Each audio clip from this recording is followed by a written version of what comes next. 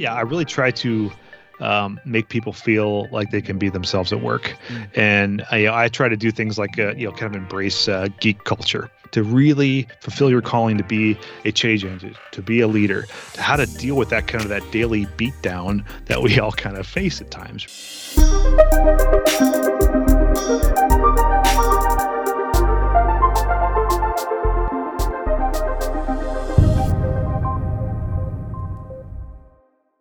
Welcome to this week's Change Agent Podcast. My name is Nathan Lesnowski. I'm Concurrency's Chief Technology Officer. Welcome to the show. On the Change Agent Podcast, we talk with transformative technology leaders about the change that they're driving in their businesses, the way they act as humans to drive the engagement and excitement in their organizations, and the technology that's getting them all pumped up and getting them excited to do it. We've had super interesting conversations on the show. We've talked about development and how you build pods. We've talked about the engagement around financial services and how that industry is shifting. We've talked about manufacturing transformation, data and analytics. And this conversation is no different. We have an awesome guest. We have Zach Hughes. Zach is the master of the Zach on Leadership podcast. He's also VP of IT at CHS. He's a fantastic leader. He talks about how you can be an excellent leader in your IT organization and broader, just general leadership, as well as simply being a great technology leader himself. We're going to talk a little bit about all those topics today and more. So welcome to the show, Zach. Thanks. Really happy to be here. It's great to talk to you today. Awesome. So Zach, I think one of the first questions I had is I got lost in the article to next article to next article to next article on the Zach on Leadership blog /podcast. Tell me about what caused you to even start that process, of writing on that, because it's so interesting. It's such an awesome asset. Yeah, thank you. It's been a fun journey. Yeah, I will tell you what kind of led up to that was I guess I went to grad school a number of years ago, and kind of in grad school you do a lot of reading and you do a lot of writing. And I graduated back from that back in 2014, and kind of after that it's like I need to continue with that reading habit. I don't want to stop reading. It's good. So I just kept reading like tons of books, but I found I was like, I kind of miss writing. And then also, I found myself just always having leadership discussions with peers and with coworkers at other companies. And I just found we're always talking about some of the same issues. We're all facing some of the same challenges.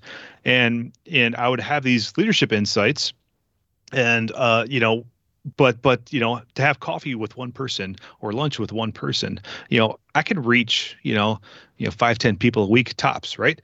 The power of a blog and a podcast is you can really reach a lot of folks. So that became the idea. It's like, okay, well, I'm gonna talk as a sitting technology leader about technology leadership issues, not necessarily about technology itself, and there's a lot of people that just talk about leadership, of course, that are just consultants or authors and things like that. I'm going to talk about kind of in the trenches leadership in technology, and I think that'll connect with people. And like I said, I started this over 5 years ago. It's been a fun journey. Oh, awesome. So tell me about the place where you're applying this. You're a VP of IT. You are at CHS, and that's sort of the land you're living the Zach on Leadership podcast, right? You're like experimenting, living it, extending it. Like, tell me a little bit about your role in that organization. Sure. Yeah. So I lead a couple of capabilities within IT. Our global infrastructure and operations. We're a global company. We operate in 22 countries. We have like 700 locations across the United States as well. So it's a kind of a big footprint. So kind of core infrastructure and operations is part of my area. Cloud transformation, a big topic. Moving from data centers into public cloud has been a big transition for me. I also lead our dev teams, our application development group. We support a lot of different enterprise applications out of that. And then finally, I've been leading just over the last year our customer experience application portfolio, which has been kind of a fun and new additional challenge for me. Oh, that's awesome. So when you think about applying the leadership lessons that you've learned by thinking about, blogging about, talking about leadership topics to what is probably the biggest transformation we've had in our lifetimes, which is the movement to the cloud and the democratization of technology, and especially even the dev activities that you're handling, the bringing of capabilities above the line. Tell me about how you've, what's the starting point? Like, what's the starting point of where there's so much you can dig into there, but like, what's the starting point of how you think about it in a big picture wise, bringing leadership to the table? Sure. It's a great question. And I think, probably the first thing is I got to recognize that, I personally, went on a quite a journey here to get to kind of where I am. And, everyone kind of needs to go on their own journey, and you can't lead people where you haven't gone yourself. And, I guess one thing I'll share about my background is I've spent an awful lot of time. I spent, 20 years of my career, working, in data center technologies. I actually was involved in several data center builds and, just in data center migrations, and just, building out modern data centers was really just a key piece of my background. And, I'd say, rewind back the clock 10 years ago, cloud is kind of hype. It doesn't, it's kind of niche. It doesn't really solve enterprise needs. Some of that was true, and some of that was me being a laggard myself, right? And so I personally went on this cloud journey where I started, I got some ahas. I started to see, it's like, wow, this is really powerful, and it's really going to change everything. And I have a real opportunity to help our organization really pursue this. That's really the genesis of it, is myself going through a kind of a personal journey from skeptic to cloud enthusiast. And that's my foundation for really helping others. So how do you help your team go through those same journeys? So, and not that we're all ever not on a journey, right? We're all to a certain degree kind of exploring what's next for us.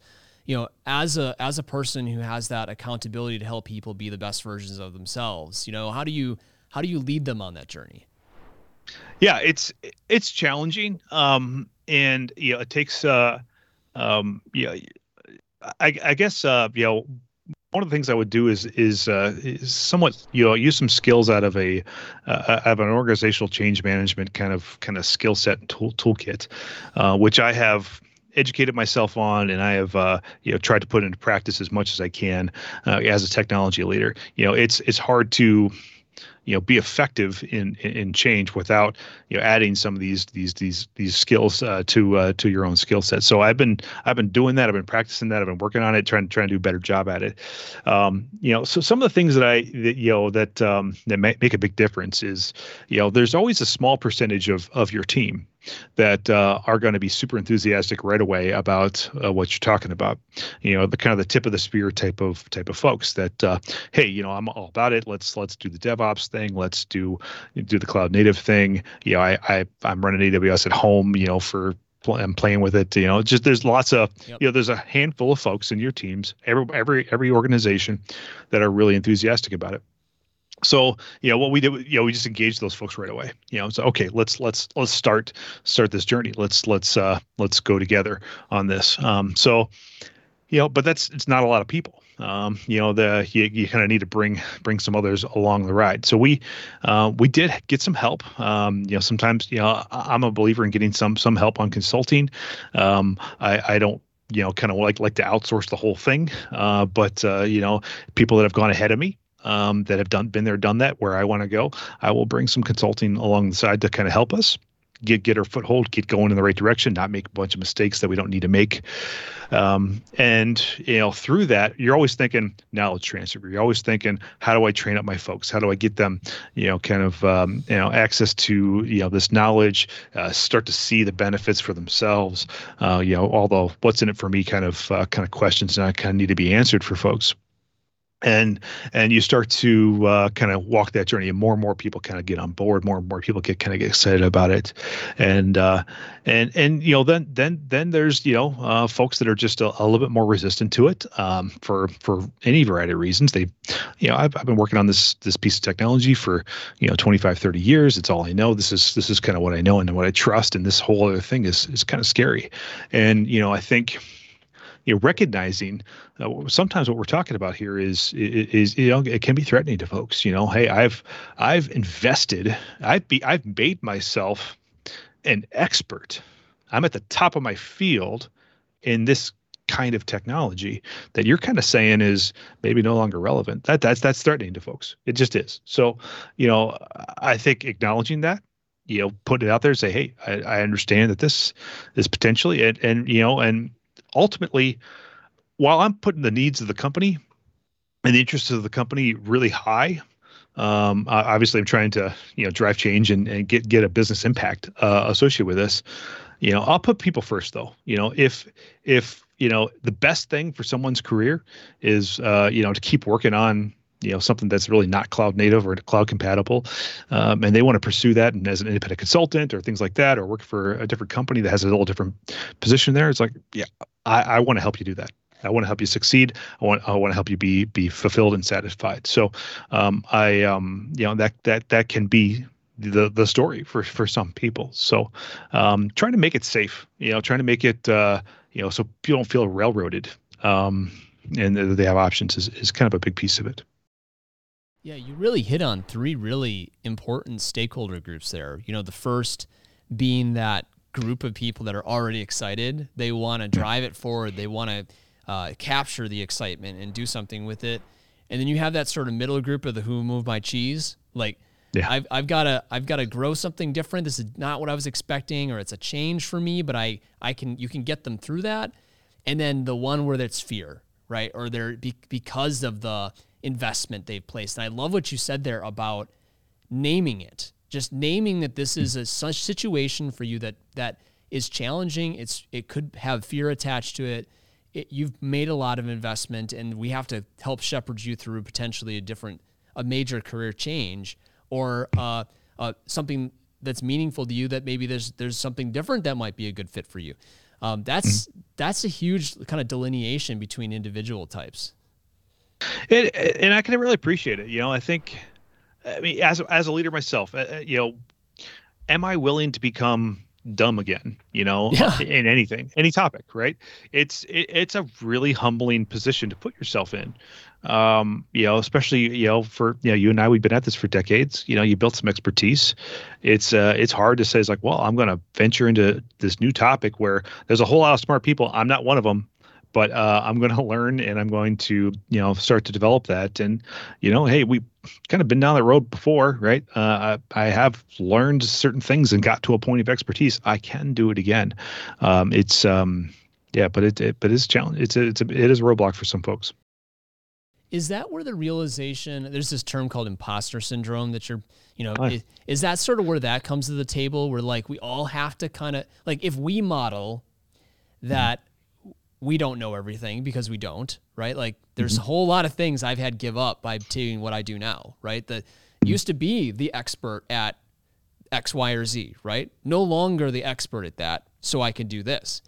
And this other person is the expert at this, and he may have to give that up to take where he wants to go next. And maybe it's modeling that it's okay not to know, like, and modeling that we're all on a journey. Yeah, it's a good point. It's imposter syndrome is something that any leader that's honest with themselves is going to be facing, right? Am I qualified to be your am I worthy of being your guest on this podcast, right? Am I when I write my blogs, is this worth people's time to read? Do I actually have any real insightful wisdom here, or am I just is this useless thought musings? I think we all kind of deal with that, and it's because I think we hold up, the technology superheroes and the high tech companies, like pick Amazon, Netflix, Facebook or Google, any of these companies that we kind of admire, to say, well, they're leading, they're doing the real thing, and I have some sort of, illegitimate version of that, or I'm like, 5 years behind or 10 years behind or whatever it is. We all kind of face that. There's always going to be somebody that's more advanced than you. And CHS, we're an agricultural cooperative. We aren't necessarily doing a whole lot of technology that's never been done before, but we are bringing that technology to bear in the agriculture industry, which is transforming right now. So it's satisfying, but I think the imposter syndrome is totally a relevant point. You kind of, it's like, oh well, we're kind of slackers, we're behind, all that kind of stuff. And as I've had conversations with other tech leaders, there's a lot of people that are just really even haven't started their cloud journey at all. So the fact that we are even, a couple of years into this process means, that we're not necessarily laggards. We can recognize the fact that we are, leading the way here at times. So it's a good reminder. Mm-hmm, mm-hmm. When you think about the transition that your organization has had to make, now having gone through some of that, with the different groups that had to say, okay, I'm going to accelerate, or your cheese was here, now it's here. It's still there. It's just done in a different way. And then the reinvention of the job, when you thought about doing that, were you rewriting job descriptions? Were you creating new roles? Were you transitioning existing ones? Like, what was that's probably a bigger picture than I'm asking, but what was the magic of that? Like, how did you get your hands dirty in that transition and help them to come out of the other end and feel like, yeah, like he really treated me in the right way, and I am a better person for it, and I'm doing cooler things, and my career's on track? Yeah, it's a great question. And goodness, it probably goes back pre-cloud to kind of lay some of the groundwork for that. And, I would look back to, just the whole concept of DevOps, which is, maybe 8 years old in terms of its, being a common term for us to be talking about.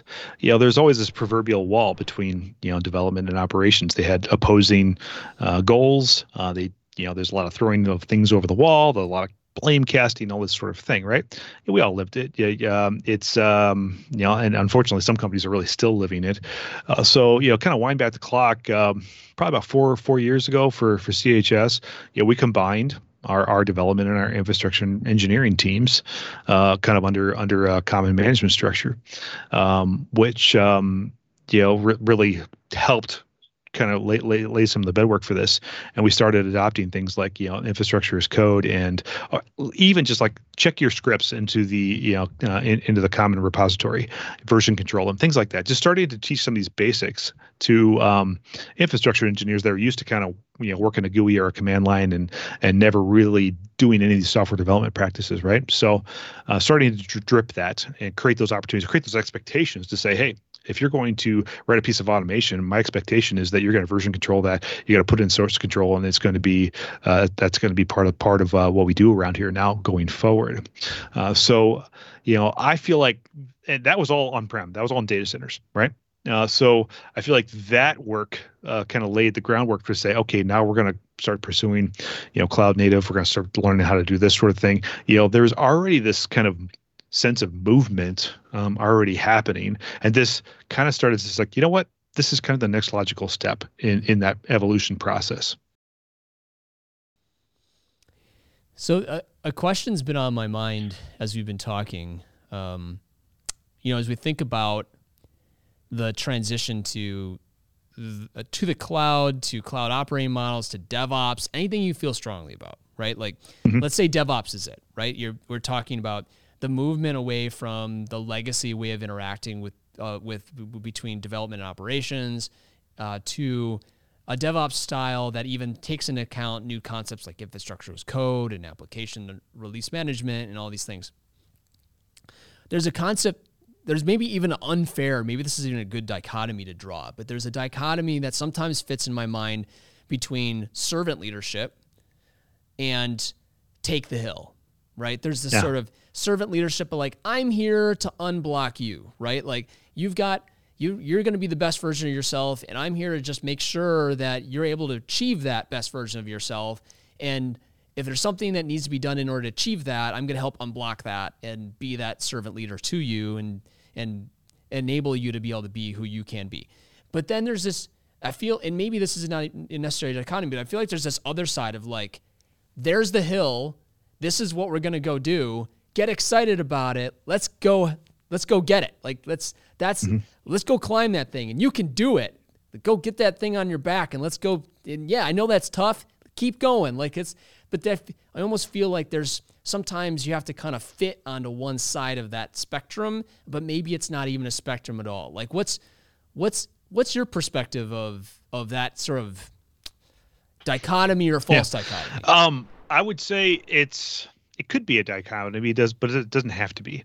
So this is how I would look at it. In terms of take the hill type of commentary, that's appropriate when it's very vision oriented, or strategy oriented at a high level to say, directionally speaking, we are going here. I'm not going to buy, new data center equipment and land it in our data centers. We have to, kind of move off at this time by the time they're at the end of their useful life. That's a directional thing, right? So I'm comfortable making those sort of kind of high level, kind of vision declarations. But I think it's super important to kind of leave that kind of directiveness at that level, where that's where servant leadership comes in terms of the how. So how are we going to do that? It's like, actually, I have no idea. Right. You guys do. So let's get to it. So it's about engaging those teams on the ground, engaging those managers that are closer to, that are living this day in and day out, and say, well, this is the vision. How do you think we can get there? How do we together figure this out? Set realistic milestones. Figure out if this is all feasible. You kind of work the problem, so to speak, right? So I'm there cheering them on. I'm laying kind of the end goal in mind, but then I have to remain flexible, right? In terms of what that specifically looks like, right? I can't be overly rigid, just barking out orders to say, no, we're going to do it this way. I mandate that from the top. No, I mean, these are engineers you're dealing with, right? They're smart. They get the technology, they get the challenges way better than I do. So it's inappropriate for me to play engineer and be overly prescriptive. Let's get the smart people together. Let's figure it out. Hopefully they kind of come to some general conclusions together, and we march forward. And that's that's a challenge too. Just but that's where servant leadership comes in. So I look at it as complementary. I don't think it has to be kind of one way or the other. And to say the servant leadership doesn't really work too well without any strong vision at all. You can't just say, well, let's just meander. I think vision is key. So.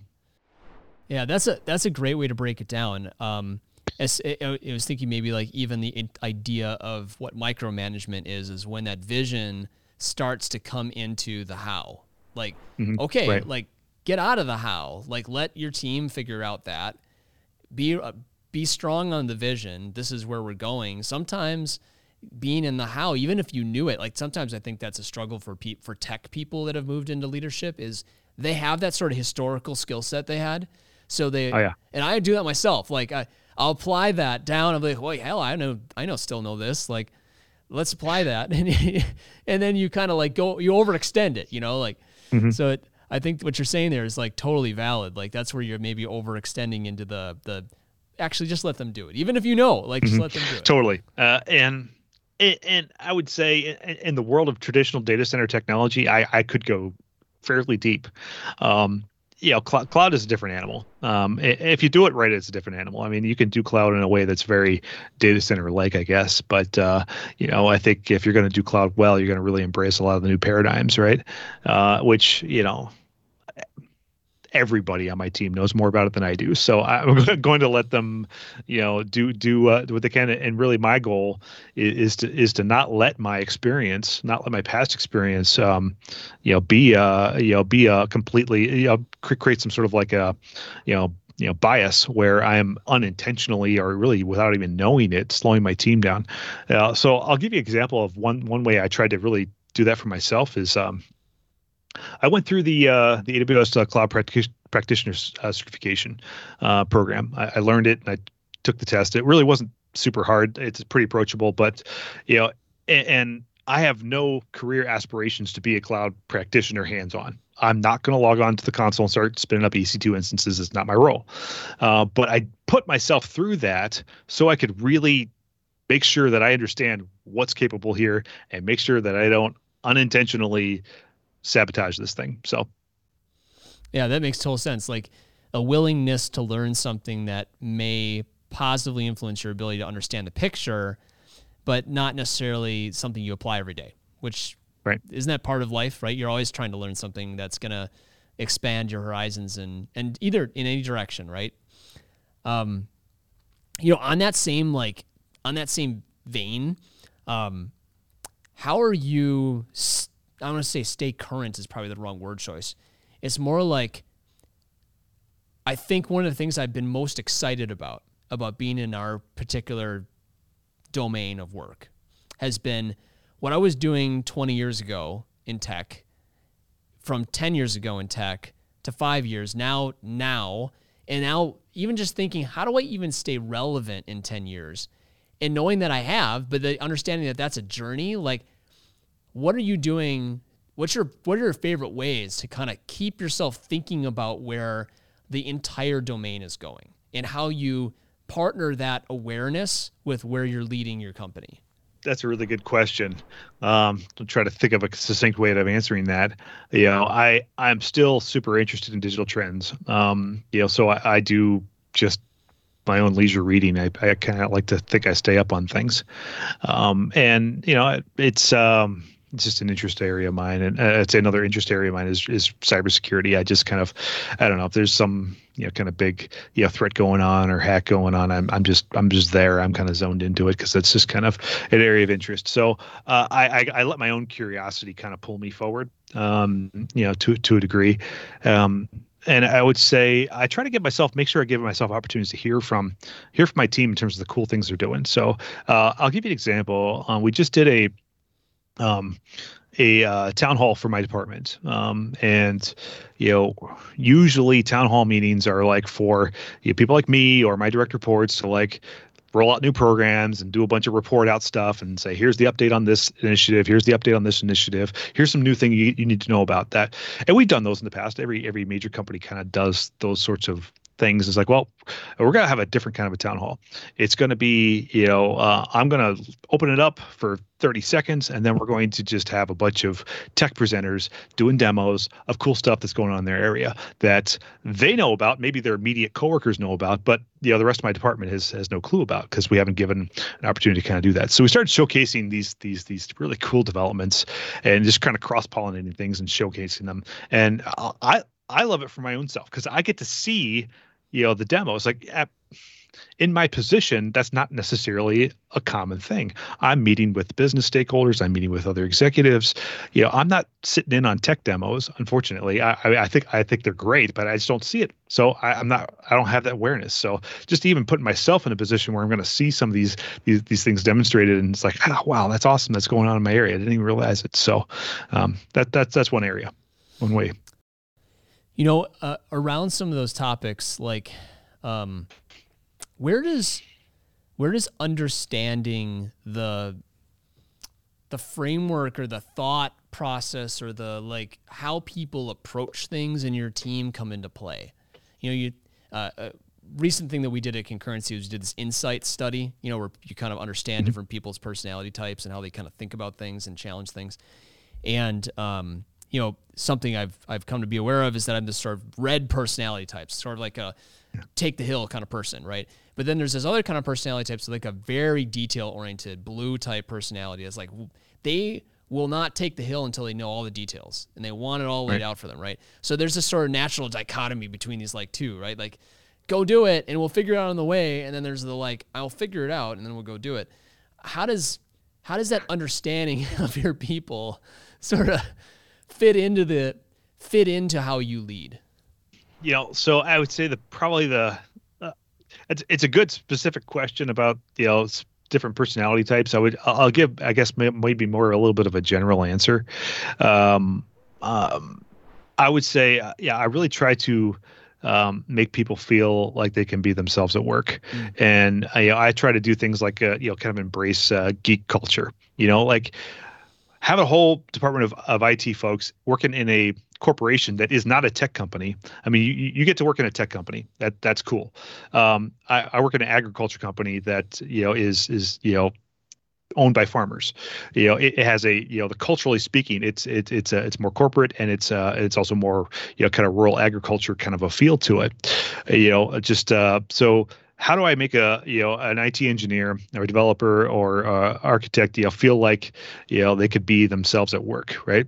And that they're valued for being who they are. I want them to be here. I'm not trying to change them to be a corporate type or change them to be a farmer. I'm trying to, I want them to, live out their career and be who they are on the job every day, the best version of themselves. So I kind of try to go out of my way to make it safe to talk about science fiction, to whether it's comic books or anything else that people are kind of into in geek culture. That's part of it, and then and also embracing that kind of analytical side.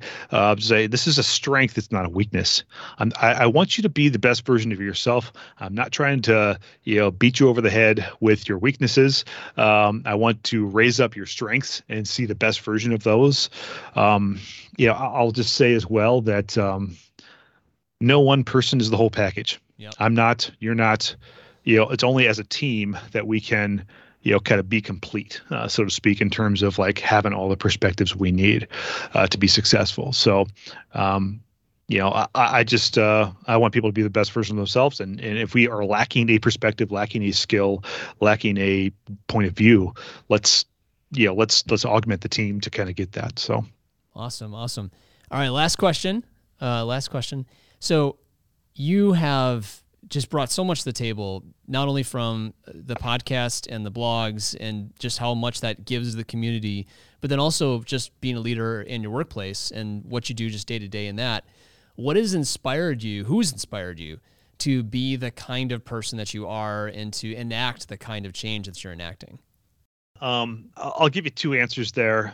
So I will say, why I am the leader I am is because I learned, I was very fortunate.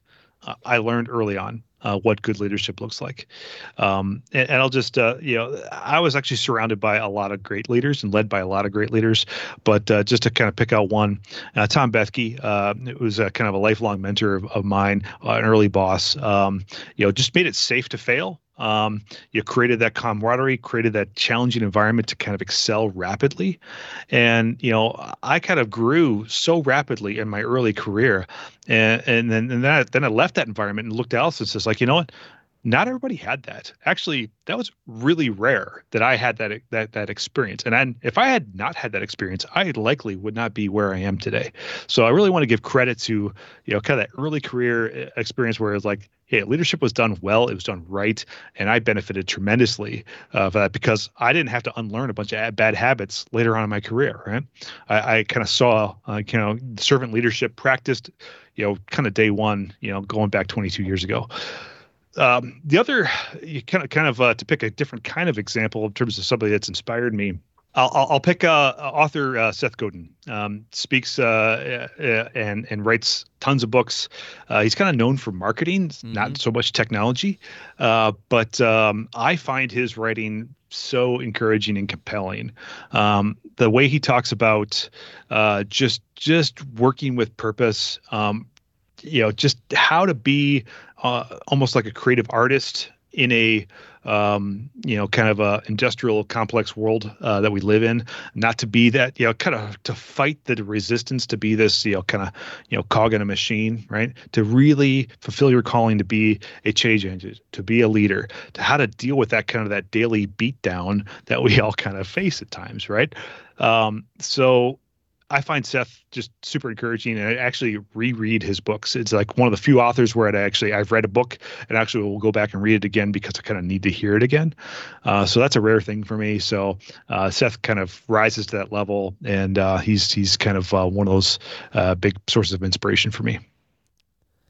Oh, awesome, Zach! This has just been great. I feel like I could talk with you for the next couple hours on this topic, but we do have to wrap her up. So I'm super appreciative of everything that you had to share.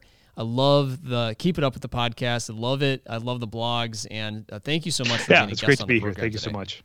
Awesome. And we thank you to our listeners. We're so glad that you're with us, and we will see you next time on the Change Agent Podcast.